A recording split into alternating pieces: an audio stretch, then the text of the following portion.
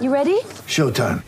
On May 3rd, summer starts with The Fall Guy. Let's do it later. Let's drink a spicy margarita. Make some bad decisions. Yes!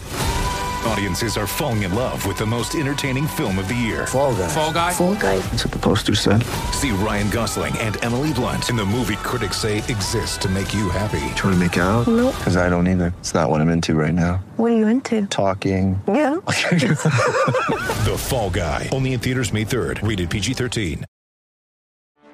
Get ready for the greatest roast of all time. The Roast of Tom Brady. A Netflix live event happening May 5th. Hosted by Kevin Hart. The 7-time world champion gets his cleats held to the fire by famous friends and frenemies on an unforgettable night where everything is fair game. Tune in on May 5th at 5 p.m. Pacific time for the Roast of Tom Brady. Live only on Netflix. This episode is brought to you by Shopify. Whether you're selling a little or a lot, Shopify helps you do your thing, however you cha-ching. From the launch your online shop stage, all the way to the we just hit 1 million orders stage. No matter what stage you're in, Shopify's there to help you grow. Sign up for a $1 per month trial period at shopify.com/special offer, all lowercase. That's shopify.com/special offer. With threats to our nation waiting around every corner, adaptability is more important than ever. When conditions change without notice, quick strategic thinking is crucial. And with obstacles consistently impending, determination is essential in overcoming them. It's this willingness, decisiveness, and resilience that sets Marines apart. With our fighting spirit, we don't just fight battles, we win them. Marines are the constant our nation counts on to fight the unknown. And through adaptable problem solving, we do just that. Learn more at marines.com.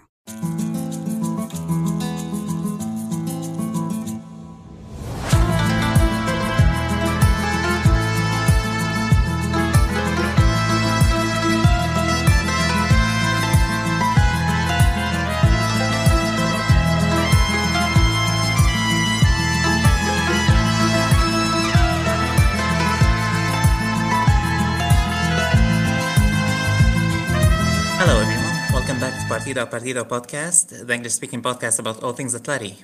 And here we are again, reviewing another season. It's not been the greatest season for Atletico Madrid, but it sure has been eventful.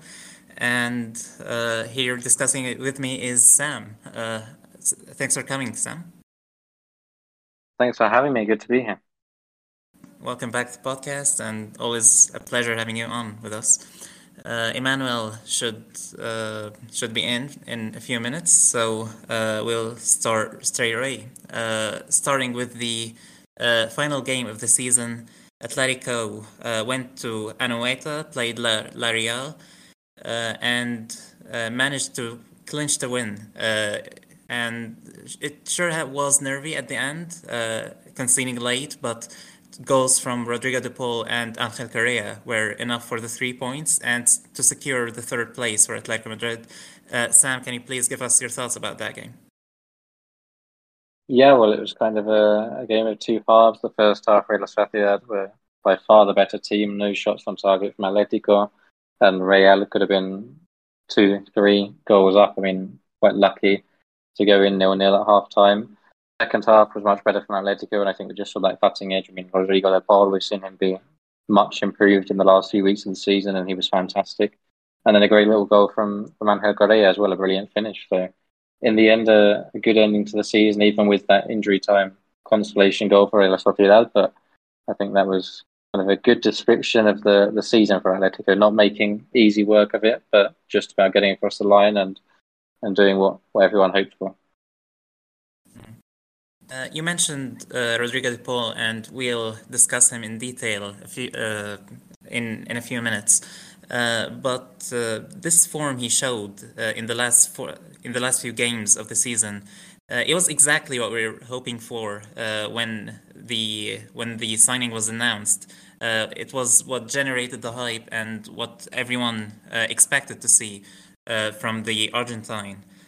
So, do you see him? Do you see a change of role from De Paul?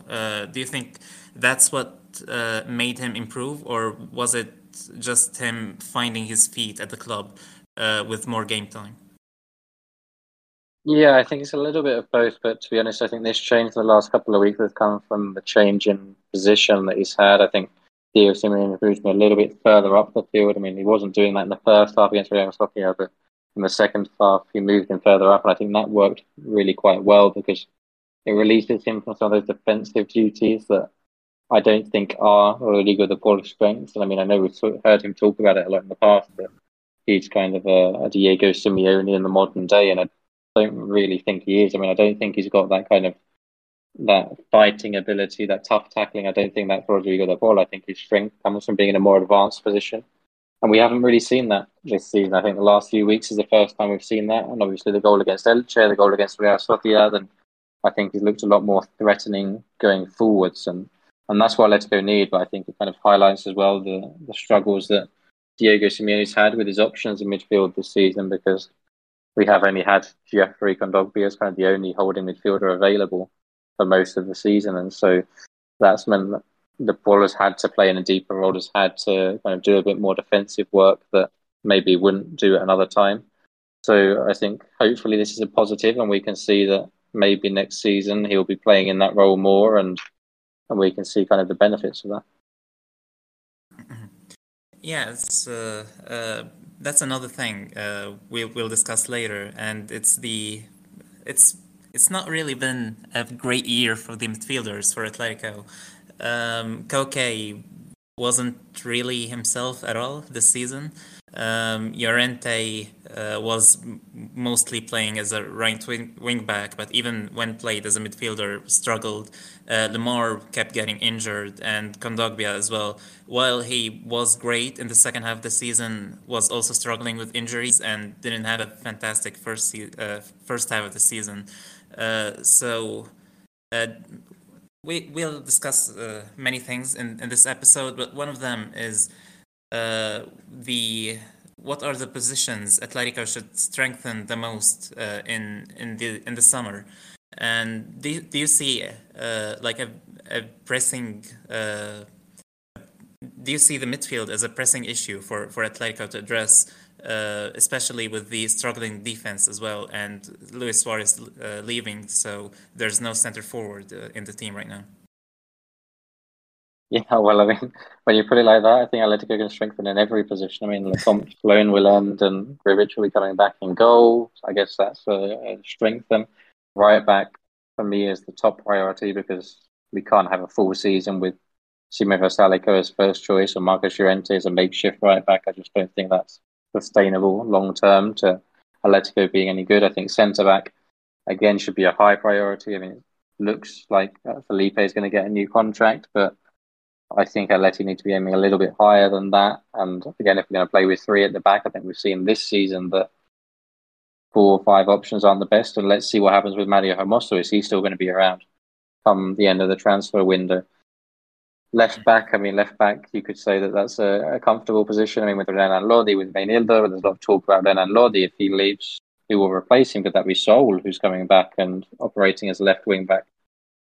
Then looking at the midfield, as you just say, I think there's plenty of room for improvement there, especially with Hector Herrera leaving. And in attack, well, we've seen that Luis Suarez is leaving. There's rumours about Angel Correa, question marks over Antoine Griezmann. I mean, so many uncertainties that it's hard to say where Atletico should focus. If it were me, I think the first thing I would be looking to get sorted would be that right back position, because that's the bare essential. I think if Atletico can only make one signing this season, it should be a right back. We can get by with Koke, Rodrigo de Paul, and Kondogbia. We can get by with Saul playing a left back if needs be, but you can't get by with Sime Versálico and Marcos Llorente at right back. It seems fitting, but most of the links so far for the transfer window have been right backs for Atletico. Nahuel Molina and Klaus from Lens are seem like the priority signings, and both of them have excellent numbers. So we'll see who Atletico end up signing. And another thing about Klaus, he's quite an interesting profile, because he seems to be more of a right wing back, more offensive-minded than a right-back. His defensive numbers, while decent, aren't the greatest, so it seems interesting that Atletico are targeting him, especially with the rumors that Simeone wants to free Marcos Llorente further up the pitch for next season. So that's something to look into in the next few weeks. So that answers a question that was sent from us from Bert about the right back names being mentioned. And another thing about that position in particular is that Versalico isn't really isn't certain to be a part of the squad next season, as his contract expires on June 30th. But he is negotiating a new contract at the moment. It's not clear if he's going to sign it, but Atletico are targeting names to both replace Trippier and Versalico, with Pablo Maffeo from Mallorca being one of the names being mentioned. So what are your thoughts about the season that Maffeo had? That who had, sorry? Pablo Maffeo, the Mallorca right back. Yeah, I think he's been very impressive. I think of all the options, he's perhaps the least exciting one, but almost that kind of not exciting because we know him, because we've seen him in La Liga, we've seen him up close against Atleti. And he has always kind of been at one of those teams that's down towards the bottom, fighting for their lives, but he's always been one of the better players within those teams. So, you know, it's kind of hard to tell, to focus and kind of really assess just how good he is and how good he could be in a team like Atletico, because it's a very different game, kind of on the front foot than being on the back foot in a team that is defending. So I think it would be interesting to see how he'd fit in Atletico. I think for me, the strongest option is Klaus from Lens. I think he's a really kind of promising player. I think he's the one who, for me, is the most similar to Kieran Trippier that could be kind of a like-for-like replacement. But I think, yeah, Maffeo is an excellent alternative. Very well. So we'll return to the talk about this summer and transfers. For the time being, just reflecting on the season that Atleti had, so many people had much higher expectations, and you could say rightfully so after winning the league. So what went wrong for Atleti this season? Were the expectations too high, or was it something different that prevented this from being another special season? I think that part of it might have been the expectations. I think for the first time in a very, very long time this season, people thought that Atletico could defend their title, and I think that was always optimistic.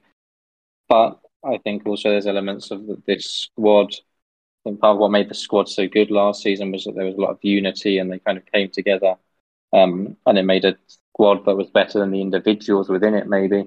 This season, the signings, Rodrigo de Paul, I mean, a star with a big ego, Antoine Griezmann, a star with a big ego, and I think that unsettled things in the dressing room. I think that you could tell that there was friction, that the team were playing more like individuals than anything else, and I think you could really see that, and that's effectively what kind of disrupted the team early on in the season. So I think it was a challenge, and it's something that we didn't really see coming. I think that's something that maybe Diego Simeone can learn from, that Andrea Berta can learn from. I mean, when you're signing these players, it's not just about their talents on the pitch, but about the personality and how they fit in off the pitch as well. So I think it's an interesting challenge for Atletico, and I think maybe we have moved past the worst of that now. I mean, they did recover the form and so on, but I think it's just also led to kind of an identity crisis from Atletico of not being clear of what they want to do, what Diego Simeone wants his team to play like. And I think they've done that now. They've found a temporary solution, but long term, that's going to need more changes. That's going to raise questions about how does Koke fit into this team? Do we stick with Josema Jimenez and his constant injuries and so on? I think there's a lot of questions that we forgot about last season that have come right back to the fore again this season.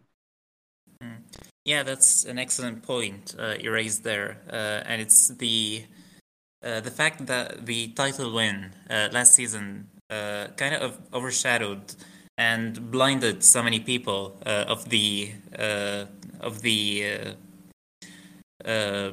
weak points in the squad. Let's say there are a lot of sirens in the second part of the season last year. Atletico, while they had a phenomenal first half of the season, picked up 50 points. In the second half of the season, they looked dodgy in defense. They couldn't really. They had a lot of matches where they struggled to convert chances, and I think that those were like sirens. Those were alarming points for Atletico, and they didn't really address any of them in the summer. There was pressing need for a center back who's it's still a priority right now. Even though Reynaldo has been excellent, he did turn things around in January. The defensive midfield, Koke was a makeshift defensive midfielder last season, and he did a phenomenal job. He struggled this season, and the only other defensive Koke isn't really a defensive midfielder. Let's get that out of the way. So the only natural defensive midfielder in the squad was Kondogbia, and he was struggling with injuries. So those are like the two most obvious things that weren't addressed in the summer, and hopefully they go out and fix those problems in the squad right now. Yeah, and I think that has to be the key and the priority this summer. Okay. So with that out of the way, let's move on and discuss the players in the squad and the season they had. Starting with the goalkeepers, we're skipping Lecomte as he didn't really play any minutes this season. Let's talk about Jan Oblak. Sam, what are your thoughts about the season Oblak had? Well, I mean, I guess this is Jan Oblak's worst season since he came in, since he's really been first choice at Atletico, right? I mean, especially the first half of the season, there were lots of kind of basic mistakes, things that we just haven't seen from Jan Oblak in years. And so it kind of struck us as like, maybe another goalkeeper makes those same 3-4 mistakes, and that's normal. We don't really talk about it. But with Jan Oblak, it was like, wow, what's going on? I think he did pick up towards the end of the season. His form was much better, and I think he did save Atletico points like he always does at various points throughout the season. But I think maybe this is the first disappointing campaign from Jan Oblak. I mean, not even in contention for the Zamora Trophy. So I think maybe if we're going to give him a grade, what we're doing out of 10, then maybe a 6 for Jan Oblak. What do you reckon? Yeah, you did mention that he picked up form in the second half of the season, and do you think it was a confidence issue for Jan Oblak, as his defense was struggling in the first half of the season, but as they improved in the second half, he didn't make as many mistakes? So do you think it was more of a confidence issue, or was it Oblak just having an off season? Yeah, I think there was an element of it being confidence. I mean, I think it's quite obvious that with the defence performing quite so poorly in front of him, it made him uncomfortable. And I think there was also that kind of a downward spiral that the defence made Jan Oblak feel a bit less confident. He would make a mistake. He would make the defence feel even less confident. They would play even worse, and so on. It was a vicious spiral that just led to more mistakes, more goals conceded, and it felt like it was never going to end, really, for Atletico. So I think, yeah, maybe a confidence issue, and I think it does, touch wood, seem to be sorted now. And I also think there was an element at the time, there was a lot of talk about Jan Oblak's future. Maybe there were some distractions there. And even off the field, I mean, it seems silly to talk about it. Maybe it's going too personal, too much detail, but I know that there's a lot of talk this season in some of the Spanish press about that kind of group that were very close friends of Stefan Savic and Jan Oblak and a few other players, and a lot of those players now have got partners and so on, and Jan Oblak is single. I mean, you wonder if that's starting to affect him off the field, if he's not spending so much time with his friends and whatever, that maybe it does affect your concentration, your focus a little bit. So, I mean, so many different factors when we're talking about playing at such an elite level as Jan Oblak is. So it's hard to criticise him too much, because for how many years in a row would we have given Jan Oblak a 10 out of 10? So the 1 year he's not 10 out of 10, I guess we have to cut him some slack. We're gonna say this about every player in the squad. Starting with obviously Jan Oblak, would you keep him for next season with an idea in mind that his contract expires in 2023? He is in negotiations to extend his contract, but if he doesn't, this will be Atletico Madrid's last chance to get a transfer fee for him. So do you think Atleti should, if he doesn't renew his contract, do you think Atleti should risk losing him for free, or do you think they should go out and find a replacement? I think it's going to be very difficult, seeing all the other areas in the squad that players have to be signed. I mean, what are Atleti realistically going to get for Jan Oblak this summer with a year left on his contract and nearing 30? I mean, 30, 40 million. Can you sign a goalkeeper who's going to come in and immediately perform at that level for that amount of money? Probably not. And then you don't really have a backup goalkeeper. I mean, Ribic has been out on loan and not exactly convinced at Lille, so you can't really make him your number one. I think Atleti need to have one more year with Oblak and to find the replacement, if Oblak is going to leave, to have that 12 months for that replacement to settle in, or to scout that replacement and make sure that as soon as they come in, they're going to perform from day one. So for me, I would keep him, whatever is going to happen with his contract. Well, it's good news that it seems that negotiations are positive, that he is willing to extend, but not for a very long time, maybe 2 or 3 seasons, which is plenty of time to have one of the best goalkeepers in the last decade. So let's move on to defenders, starting with Jose Maria Gimenez. Sam, what are your thoughts about the season here? Well, this is another difficult one, I suppose, because when Jose Maria Gimenez has played, I think we're talking about a 9 out of 10 season. He's been superb throughout all of the season. He's one of the few players who hasn't had a bad game, hasn't let the team down, and he has turned up in the big moments. I mean, we've seen him make some magnificent performances against Manchester United and so on. I think that was kind of him at his best. Then, on the other hand, how many games has he missed through injury? I mean, there's been a lot of games where, like that Manchester United game, he played through the pain and then missed the next 3-4 games, and that's always going to be Josema's problem long term. I mean, it's great to have Josema in the squad, but you know that you need a player to cover for him as well when he's inevitably injured. So I think maybe with his injuries, you have to lower that score down a couple. So maybe I'd go for a 7 out of 10. Is that perhaps a little bit harsh? It's not harsh at all. I'd agree with you. And Gimenez is quite a frustrating player.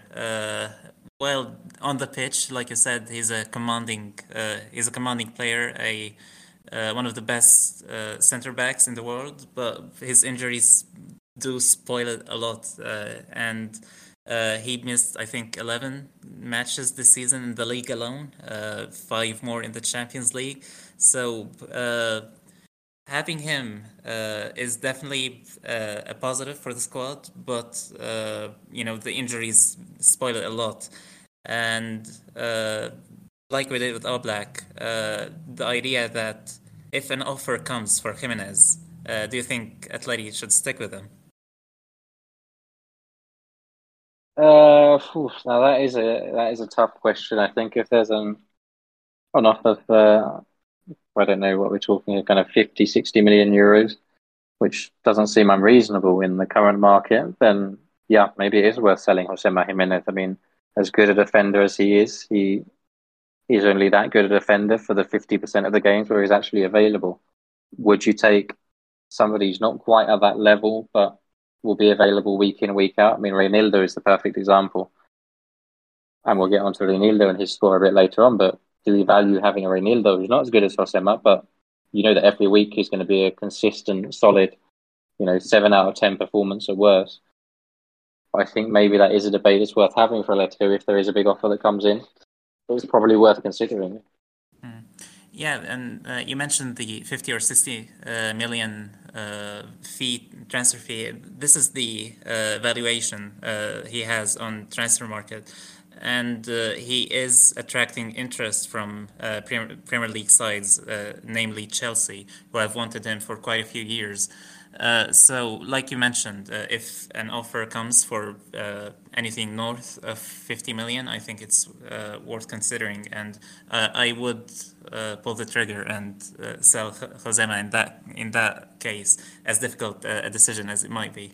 Emmanuel, you have been very critical of Jimenez in the past for that very reason and his injuries. Give us your two cents about this. Well, firstly, be a club who wants to compete for titles, and your top centre back hasn't played up to even 30 league games for the amount of seasons he has been at your club. That's not great. And in my opinion, I let him miss a huge opportunity to catch out on him last season when the Premier League clubs were interested in him. I, for one, would like Josema to stay, but well, it is football and no strings attached. So it's true he's a fan favorite and all, but with him in the club won't sign. With him staying at the club, Aleti won't sign a centre back, and with his continuous injuries, I think that's not really good for the club. Aleti season. For example, take the fact that this summer Aleti are not successful in selling Hermoso, and we are basically stuck with the same defenders we had last season. So that implies we will be relying on him for another season as our top centre back, and we all know how his injury record is. So, in my opinion, this season Aleti should make the most of it, and I'm sure there will be lots of Premier League clubs interested. For example, Chelsea, given the fact that Rudiger will be leaving for Real Madrid, Christensen maybe for Barcelona, and they have a new owner who is willing to spend. So, in my opinion, Aleti cash out on him and take the money, and I think they are, like I've been saying, there are so many good centre backs out there who I think will come at Aleti and will not take a longer time to adapt. So I'm for the fact that Aleti should sell him this summer. And as for his season, I don't think he has been that bad, but he has had games in which he was horrible, like the game against Liverpool in the Champions League where he was just going out of position. And he has had games like that, but he has also been brilliant. But his main problem is him not being reliable. The team cannot count on him. So if Aleti sell him, then that's good, in my opinion, for the club. Very well. So moving on, the next centre back is Stefan Savic. And Sam, what are your thoughts about this season? Yeah, for me, he's been one of the best players this season. I'd give him kind of a solid, maybe even a 9 out of 10. I think he's been reliable, consistent. He's been one of the leaders within the team. I mean, for me, one of the few players who I think has lived up to expectations and formulas we might have hoped for this season. So this discipline is still going to be an issue, as it always is. But I think I've been pretty impressed by him and he's shown what he brings to the team. I mean, on and off the field. I mean, the scenes against Manchester City and everything is at the very heart of it, but that's what Stefan Savic was all about. So I think I quite enjoyed watching Stefan Savic this season. So yeah, I'll be quite positive on him. Yeah, he is one of the most, I think, satisfying players we have in the squad currently. One of the players that, when you think of Cholismo, most of the players you think of are players that came and left. Let's say Gabi, Raul Garcia. Stefan Savic is the most similar to those players in the current squad, in my opinion, and it's definitely a welcome addition that he's an excellent defender. While he was struggling for a few seasons early on in his athletic career, his last 2 seasons have been nothing short of phenomenal. So I think it's a unanimous yes to keep Stefan Savic at the heart of the defense. The next defender is Felipe, and I'll leave the talking for you, Sam. Okay, you're going to make me talk about Felipe. I mean, I didn't realize that I was coming on the podcast to be tortured and made to suffer. No, Felipe, 2 years ago, I was one of his biggest fans. I thought he was fantastic. I wanted to get a tattoo of Felipe's face on my chest. And now I'm very glad that I didn't, because I would have been going through a laser tattoo removal surgery to get it taken off. He's been absolutely terrible. I mean, one of those players who you look at, you watch, and you think, oh, I almost feel bad for you, because it's just so clear that you're no longer at this level. I mean, he's clearly a really nice guy. He's very popular. He gets on with a lot of the squad, but man, I mean, his performances this season, I mean, he's just been so easily turned inside out, so predictable, and it's just been dangerous. I mean, you see him get yellow cards in the first 5 minutes of games, and you just know that he's going to get sent off, and inevitably 20 minutes later he does. And it's just, I mean, we just spoke about Stefan Savic, or at least, I mean, that whole side of being very tough, very physical, but knowing where the limits are on managing games. Felipe doesn't do that. Felipe just barges through people, gets straight red cards, picks up double yellows. I mean, just none of that intelligence that you need. So yeah, a really disappointing season from him. I personally wouldn't have renewed his contract this season, but I mean, he has turned up with the odd goal. I mean, that injury time winner against Osasuna at the Metropolitano, I mean, earns him some points, but if I had to give him a mark out of 10, I think I'd be struggling to give him more than a 2 or a 3, I think, to be honest. Yeah, and I mean, for everything that you said, you weren't harsh. I think I absolutely agree with everything you mentioned. And yeah, apologies for the torture there. Emmanuel, it seems that Felipe, I mean, I think we agree that we wouldn't offer him a new contract, but it seems that Atleti have already done that. So we're giving you a tough question. What do you think is the idea behind renewing Felipe? I think that's not the much of a question, other than the fact that the club are not sure that they are going to sign a centre back in the market, which is kind of surprising given the amount of centre backs that are there, especially in France, and for a very affordable fee for a club like Atleti. But it shows that the club have gone for a cheaper option, and renewing in Felipe, I don't really know why. It's really hard to understand the logic behind that, given he was brilliant in his first season, but then the next 2 seasons he kind of flopped, and Atleti had the chance to let him go and reinforce the defensive area, but they gave him another shot at the team, and you have somebody like Nguyen Perez who just had a good loan spell at Udinese, and you are thinking Nguyen should be having that place, but now with Felipe in the team, that means he's up on the pecking order, and it's really a tough question to answer. Like Sam said, when he comes on, gets early booking, his positioning is kind of off. He has had some good games here, but he's been horrible all throughout the season. So it is really tough to understand why the club is giving him a new contract. It's true he has been with the group for a long time, and maybe with him in the team you have guys like Cunha, Luzzi, and Renido close to him, and they speak Portuguese, but it's really, really tough from a sporting perspective. I mean, this is a team that wants to fight for La Liga next as well. Cholo says the board's objective is for them to finish in the top 4, but his objective is to win the Champions League. So that kind of says a lot about maybe a clutch of objectives, because Cholo has been calling for that the fans deserve to demand more from the team, but the owner seems satisfied. The top 4 finish and constant Champions League money coming in. So I think there's something going on. We don't really know, but I'm not surprised by that, because we know Atleti are not well managed, and Cholo marks a lot of things that those guys are doing. So it's really tough to say as to why the club are giving him a new contract. Well, I would just go for the fact that he lost Atleti and he fights for the badge, and he has people in the dressing room who are close to him. That's all I'll say. Very well. So the torture continues with the next defender, and it's Mario Hermoso. Sam, what are your thoughts about Hermoso? Well, are we talking about Mario Hermoso, the central defender, or Mario Hermoso, the left winger who scores injury time goals all the time? We'll try to find the balance between the two.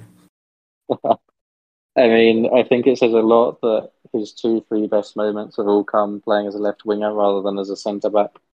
Last season he looked so solid, so reliable, so at home with Jimenez and Savic, and this season he's looked like a liability and very uncomfortable, very nervous. He hasn't had any confidence, and I think it's a bit like Oblak that all of this feeds into each other, and we're seeing kind of the struggles and so on there. I think it's a challenge because can Diego Simeone recover the best of Mario Hermoso, or is it too far gone? Is he just not that good a player? Was last season an overperformance and this season is back to the norm? Some big questions, and I think I would be tempted to allow him to move on and just make his career for himself. I think he's better when he plays week in, week out, and he feels at home, he feels comfortable, he feels assured that he's going to be a regular in the team. And for me, I'd much rather have Reinildo in the team than Mario Hermoso at the moment.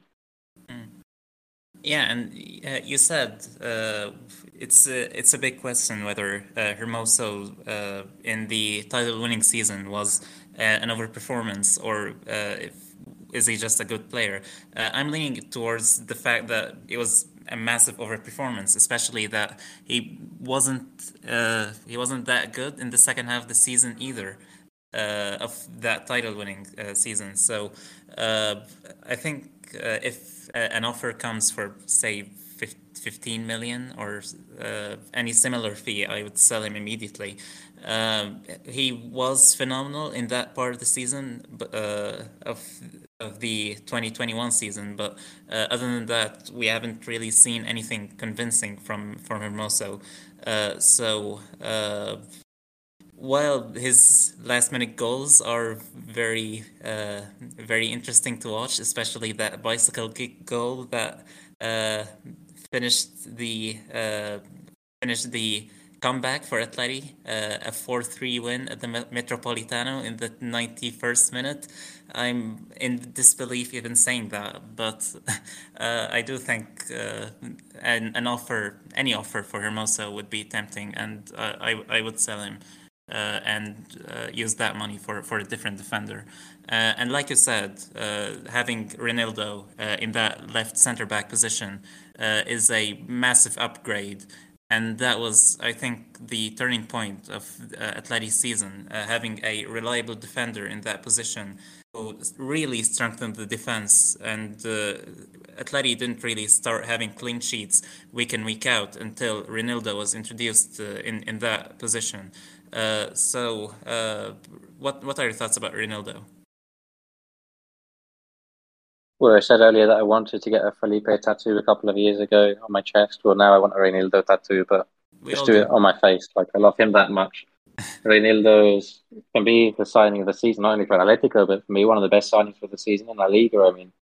The difference he made to the Atleti defence coming in, and I think it was just that, like I said earlier, he's just consistent. And I think that was what was missing, was that we had Stefan Savic, who was good, but he'd have the odd off game, and then we'd have José Jimenez, who would be good, but then he'd be injured. Reinildo is never outstanding. He's never the best player on the pitch, but he's always good, and he doesn't let you down. That's what I think has been so good about Reinildo, that you know what you get with Reinildo. He was a bargain signing. And he's played pretty much every game since he came on as a substitute against Barcelona and hasn't looked back since. Those are the centre-backs Atleti had for that position, and I think I think we all agree that Atleti should be in the market for another centre-back. They have been linked with a few names, but it doesn't seem that negotiations are advanced for any of them. So we'll see how that plays out in the summer. Obviously, the player that Atleti can sell and generate money the most out of is Hermoso, and I do think he will be on his way out in the summer. The next player I'd like to talk about is Renan Lodi. What are your thoughts about Lodi's season? I think he's been very up and down. I think, we've had possibly Fernando's best performances in Atletico's shirt, but 2 or 3. And other than that, a season is, including the Champions League, the Copa del Rey, we're looking at, 50 games a season. And I think Renan Lodi, for 5-10 of those has been excellent, and for the other 40 has been pretty disappointing. So, there's a lot of talk of Newcastle's interest and 60 million euro bids and this kind of thing. If that's the case, then cash in now. He's young players with potential, but he's never looked at home in that left back role or in the left wing back role. And I think he's just not defensively sound enough. And if we're talking about him as a left winger, is he good enough for Atletico Madrid as a left winger? He's shown that he can do it on the odd occasion, but I don't think Atletico need to save 60 million euros just for the sake of an inconsistent winger rather than a left back. Yeah, I absolutely agree. And my biggest issue with Lodi is that he was signed as a promising left back, but we haven't really seen him improve at all at Atletico. He's always struggled with crossing. Like you said, he's not the greatest defender around. But he is attracting interest with a lot of high fees from the English teams. I agree with you that Atleti should cash in and get a replacement, and especially with names like Owen Wijndal and Jose Luis Gaya being on the market. I would cash in right now, and it's almost like Atleti can upgrade in that position, whilst also making money if there's any truth to those rumors. Emmanuel, what are your thoughts about this? I think you guys have said almost everything about Lodi.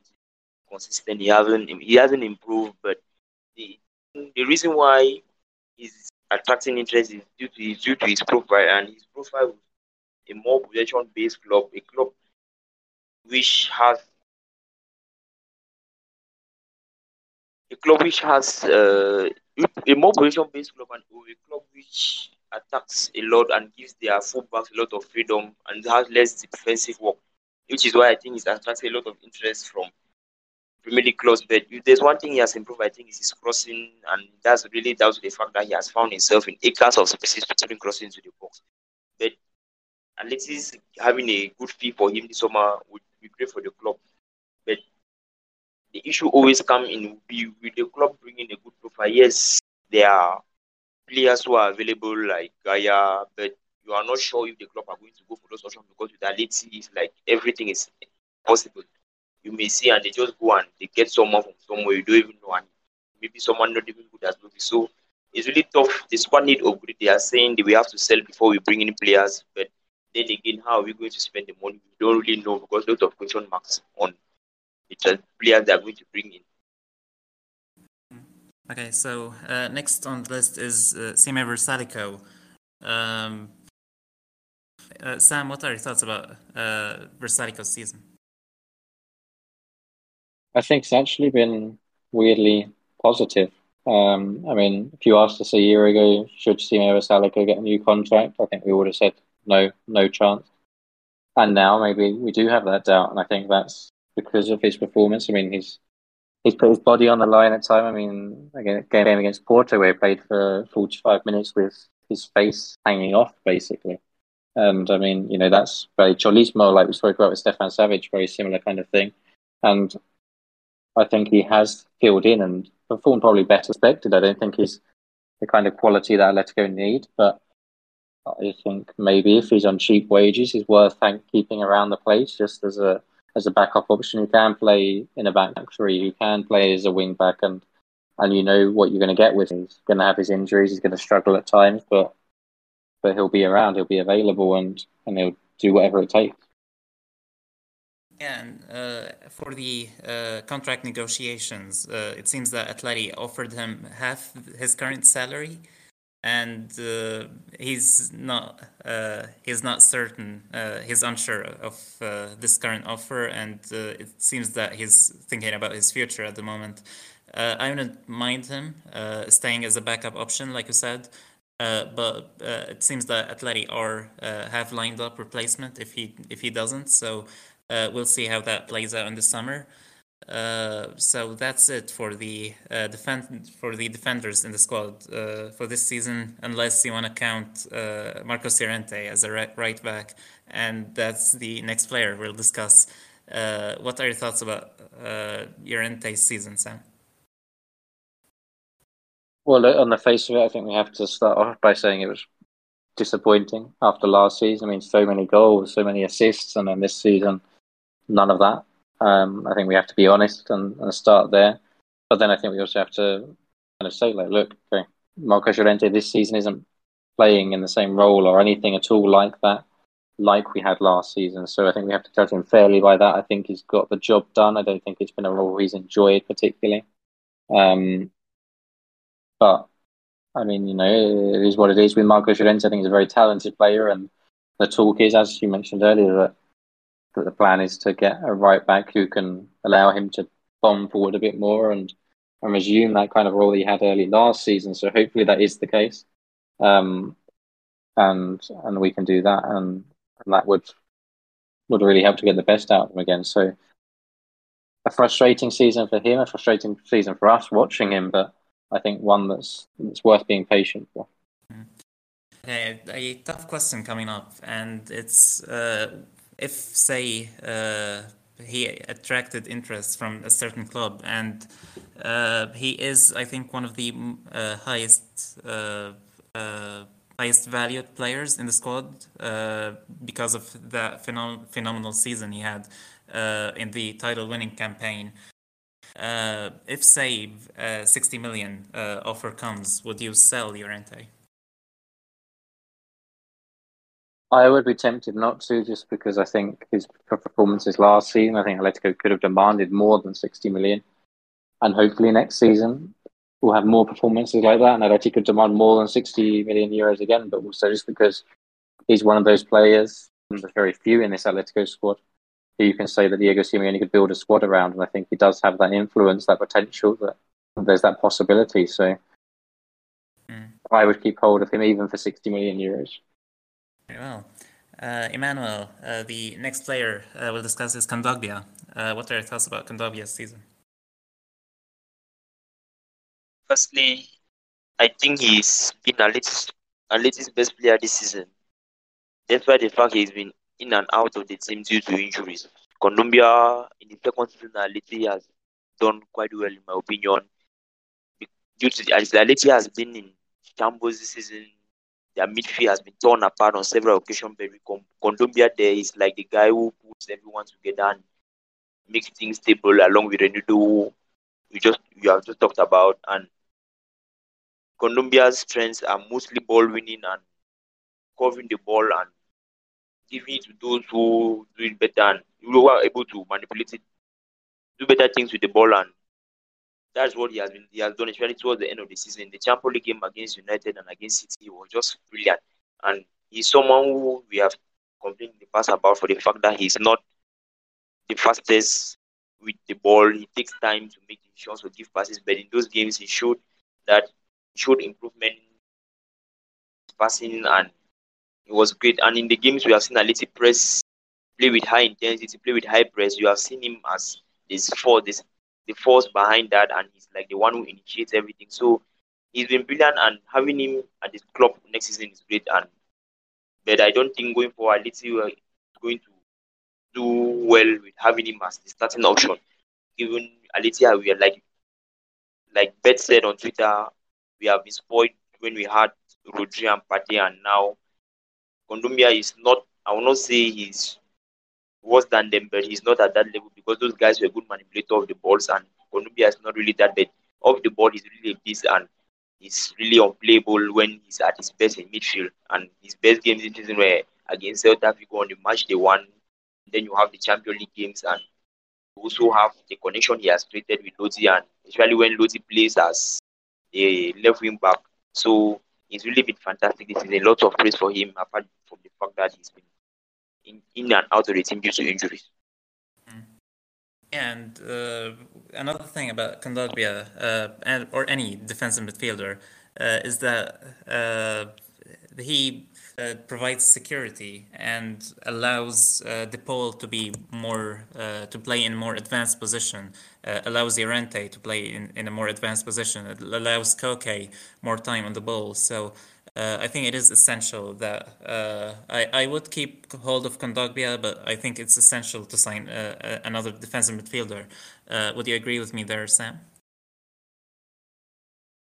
Yeah, I think Kondogbia has been absolutely excellent, but I think we do need an alternative there to even just to rest him, to be able to get the best out of him going forwards, and just to not depend on him quite to the same extent that we have this season. That when he's not there, you can really tell the difference.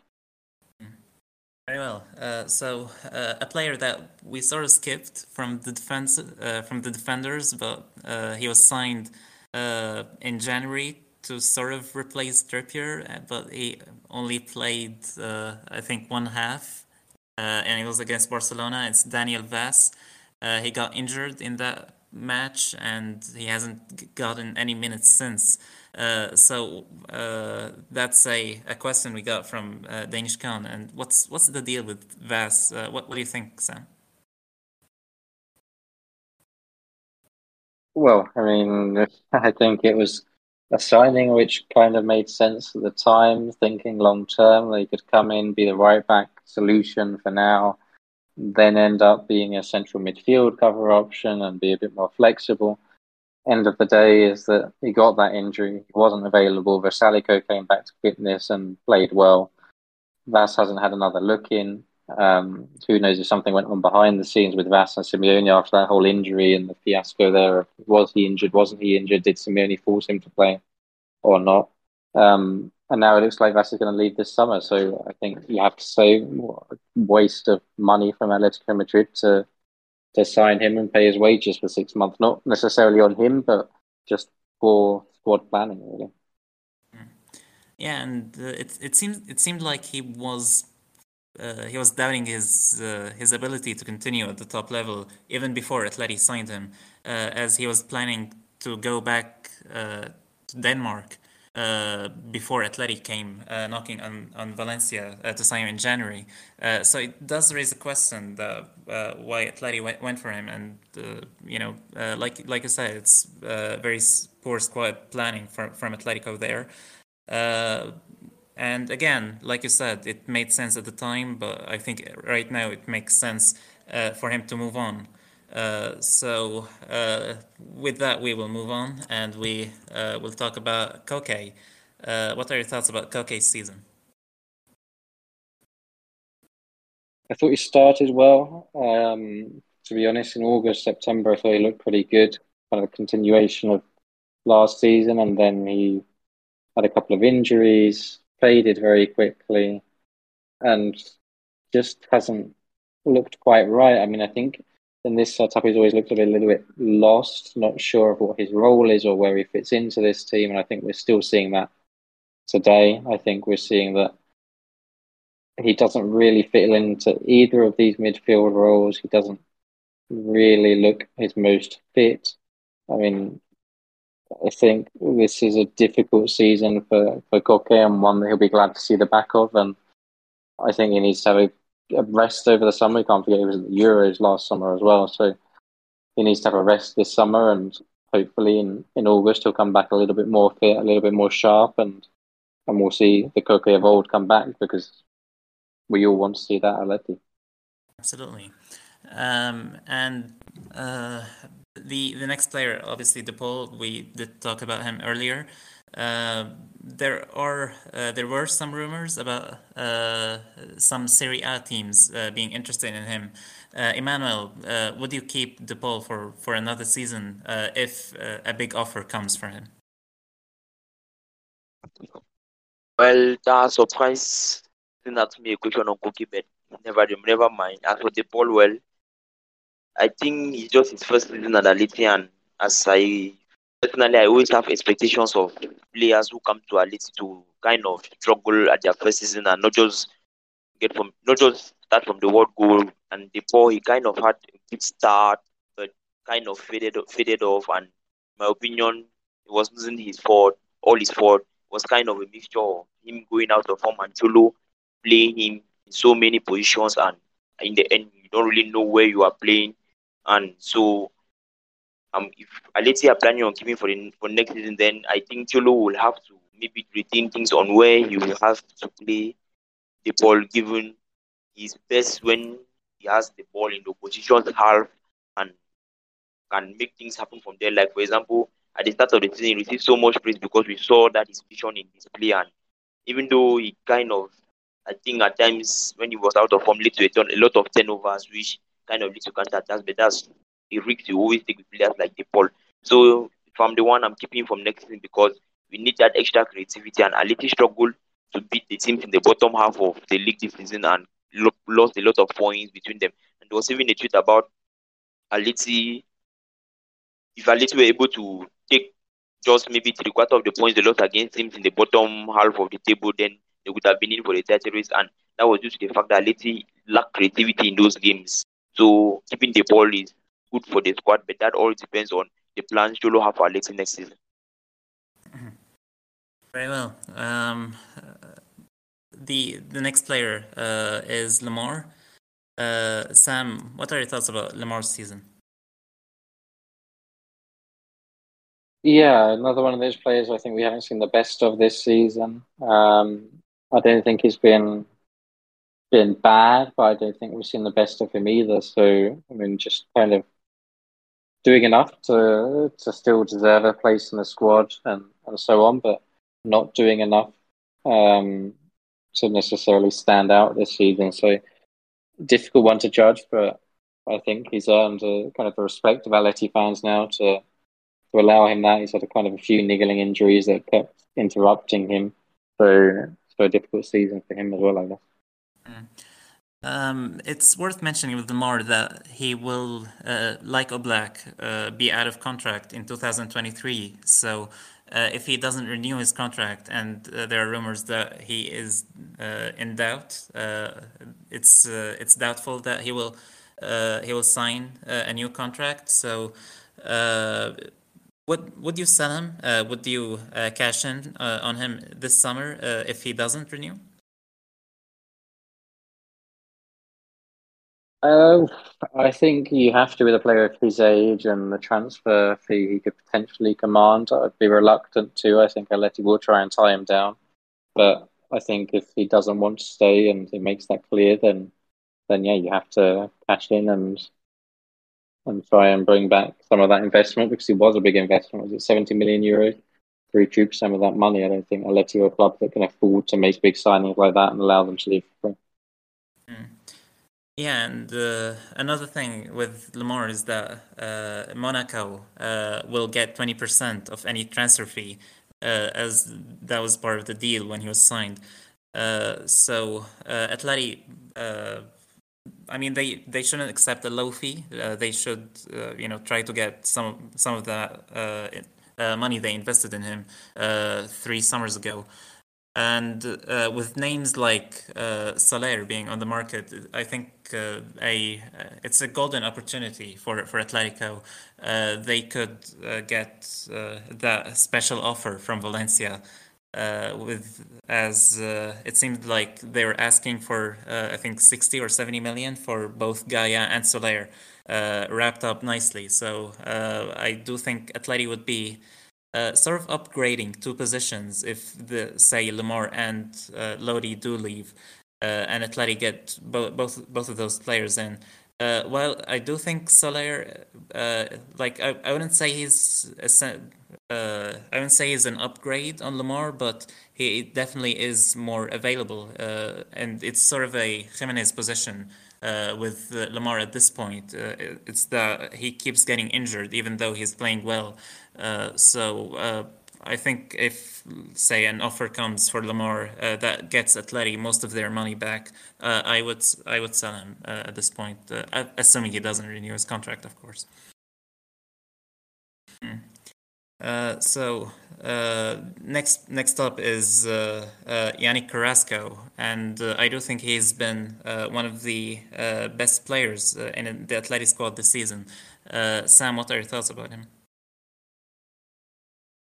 Yeah, for me, I mean, I know Emmanuel said earlier that his player of the season was Kondogbia. For me, the player of the season has been Carrasco. I mean, one of the few players who, even when his form hasn't been as good, he's still been good.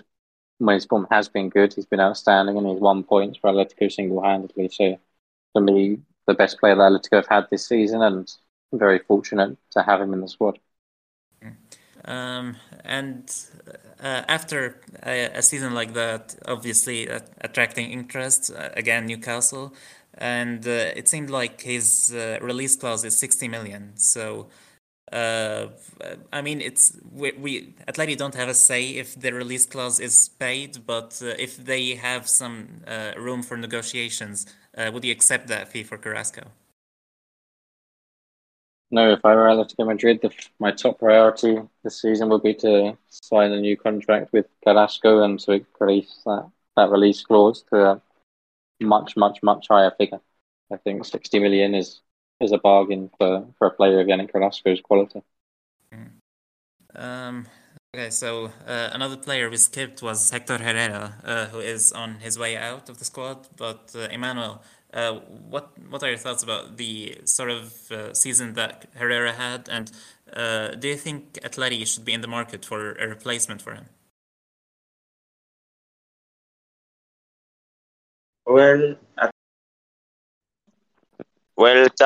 I think Herrera had an okay season as he was a squad player, a player you count on to come off the bench and filling a role for someone who was absent.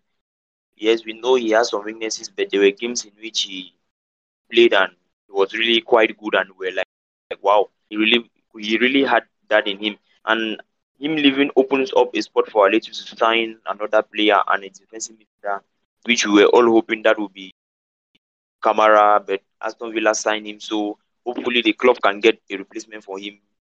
Because, like Sam just talked about, he's going to sign another guy, maybe to rest Kondogbia or maybe as a starting option for the defensive holding midfield position. Very well. So that's it for midfielders, and next up is the forwards, starting with the big investment, João Felix. What are your thoughts about Felix's season, Sam? I think this season has been his best season. I mean, again, injuries have kind of robbed him of really selling when he's been in his best form. But I think he's shown us what we expected of him when he joined. And I think now we can feel a lot more positive, especially than early in the season when he was struggling a bit. But I think now we can be positive that, yeah, in João Felix, we have a player who can be a star to build a team around and to make a future out of Atletico Madrid. I think he's been very good, very promising, and I think there's more to come from him. And I think even Diego Simeone, who had some doubts, it seemed, has been convinced that they had plenty to offer. Yeah, and it seems like he's finally fitting to the Simeone ideas. He's finally, buying into that. We're seeing him run more on the pitch. We're seeing him better positioning himself. He had, I think, 4 matches in a row where he scored in the first minute of the game. He was essential in quite a few matches. He scored against Manchester United in the Champions League. I think of the season, João Felix is something to be built upon, and hopefully we do see that from him, because that was finally what we were hoping to see. That was finally the all hyped up Felix that Atleti paid the big money for, and I think Gilmarín signed him as a player to sort of build a future with, sort of build a squad around. He's the big investment in here, and he's here to stay. And Atleti have made him untransferable for. He was attracting interest, but according to many reliable journalists, Atleti don't want to sell him and don't want to negotiate that. And with a high release clause, 350 million, I think Atleti, if he's willing to stay, then he is not moving in the summer. So up next, we will discuss Antoine Griezmann. Emmanuel, I mean, where to start with him?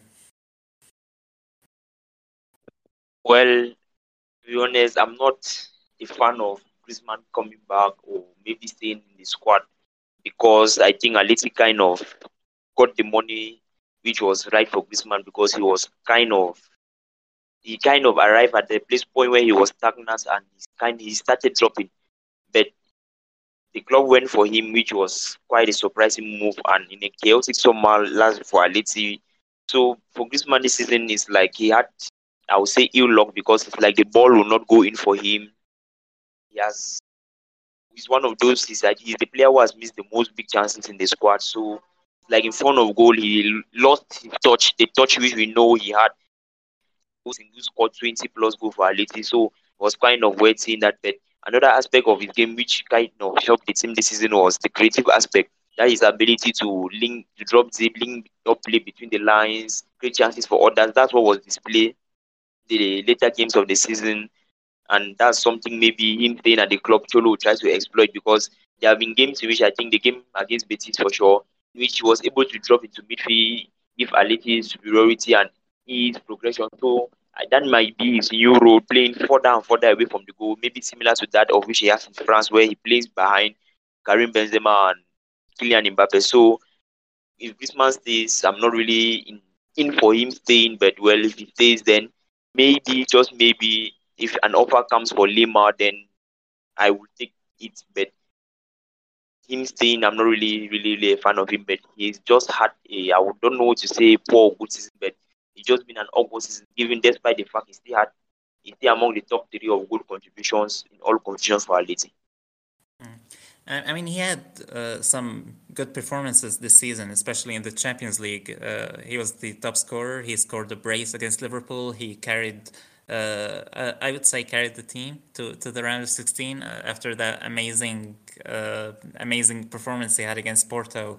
But after that, he got injured, and that sort of put his season in a very weird position where after he returned from injury, he was absolutely horrible. He just couldn't score to save his life. It was a very tough season for the Frenchman, but it does seem that he will stay for next season. And what are your thoughts about that, Sam, especially with his high salary?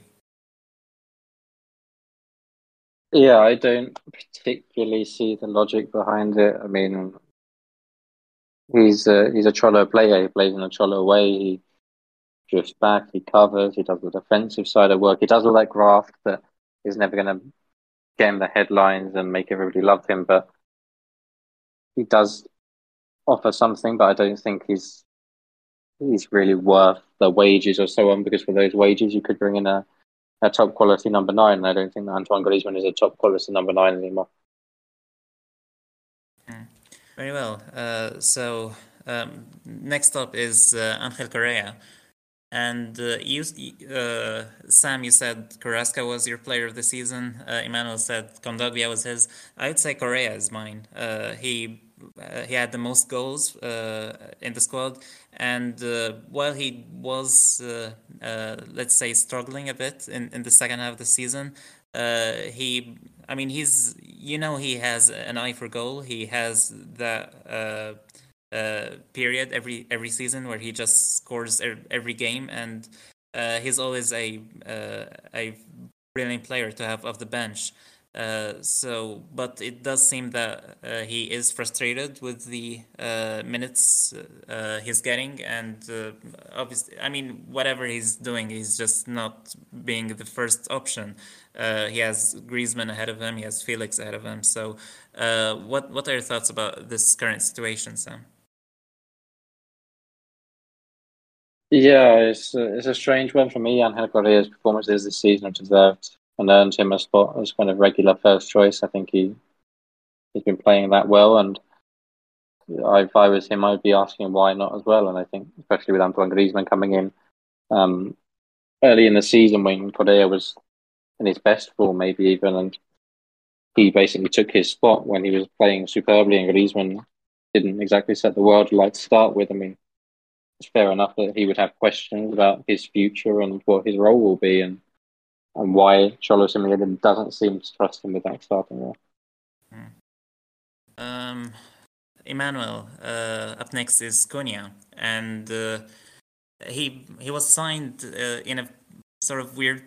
He was put in a weird position as Atleti were in for a number 9, and he's not really that. He's more of a second striker, but he became a fan favorite in that season. What are your thoughts about Matheus Cunha? Well, I have always said I will wish for Cholo to make Cunha to Atleti what Klopp did with Firmino for Liverpool. That's make Cunha be a striker. I for one thing, he has the quality to be a striker, and even he has played as a winger before, he has excellent footwork and his link-up play, and also can create chances for others. Give him a type of profile to play as a 9 for Atleti. My opinion, Atleti going for a striker is not bad, but I would love for the club to go for a striker. Maybe have someone who can serve as a competitor to Cunha, because with Suarez going, we have to replace him. But should have Suarez said, I will not be in favor of Atleti going for another striker. But coming back to Cunha, it's fantastic. He's a guy who has worked his way from a guy who was just stopped in the last minute of the game to regular sub, and now even towards the end of the season, he started some games that showed his progress over the course of the season, and he was patient, and his game time came, and that was great. And I'm looking forward to next season because I expect much for him. And just to come back to Korea, like what Sam said, Korea has been doing so well, and it seems he can't get a starting position in the team. So I wouldn't blame him forcing a move out or leaving the club where he is going to be a regular starter, because it's really quite, there's no logic behind it, because you don't have someone at the best of his game and you have another guy who is not even doing, who is at the other peak of the curve, and you have that other guy starting for him. It doesn't make any sense. But Korea has been loyal and he lost Atleti and stayed at Atleti. So let's see what happens over the summer. Very well. So you mentioned the pursuit of a striker. Sam, do you see a number 9 as a priority in the summer right now?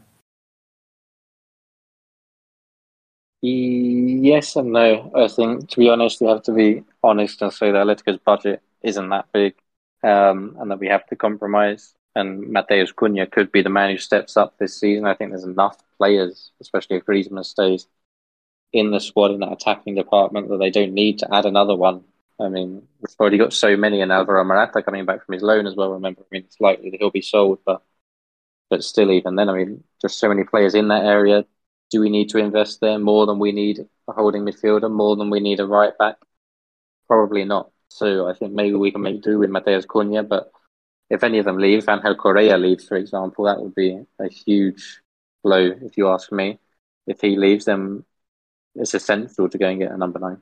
Absolutely. And of course, this comes after Luis Suarez leaves the club after his contract expires, and negotiations didn't really succeed to give him a new contract. So, I mean, it was a rough season for Suarez, especially with his physical form. He hasn't really been able to run at all, really, but he was a good finisher, and he did have some bright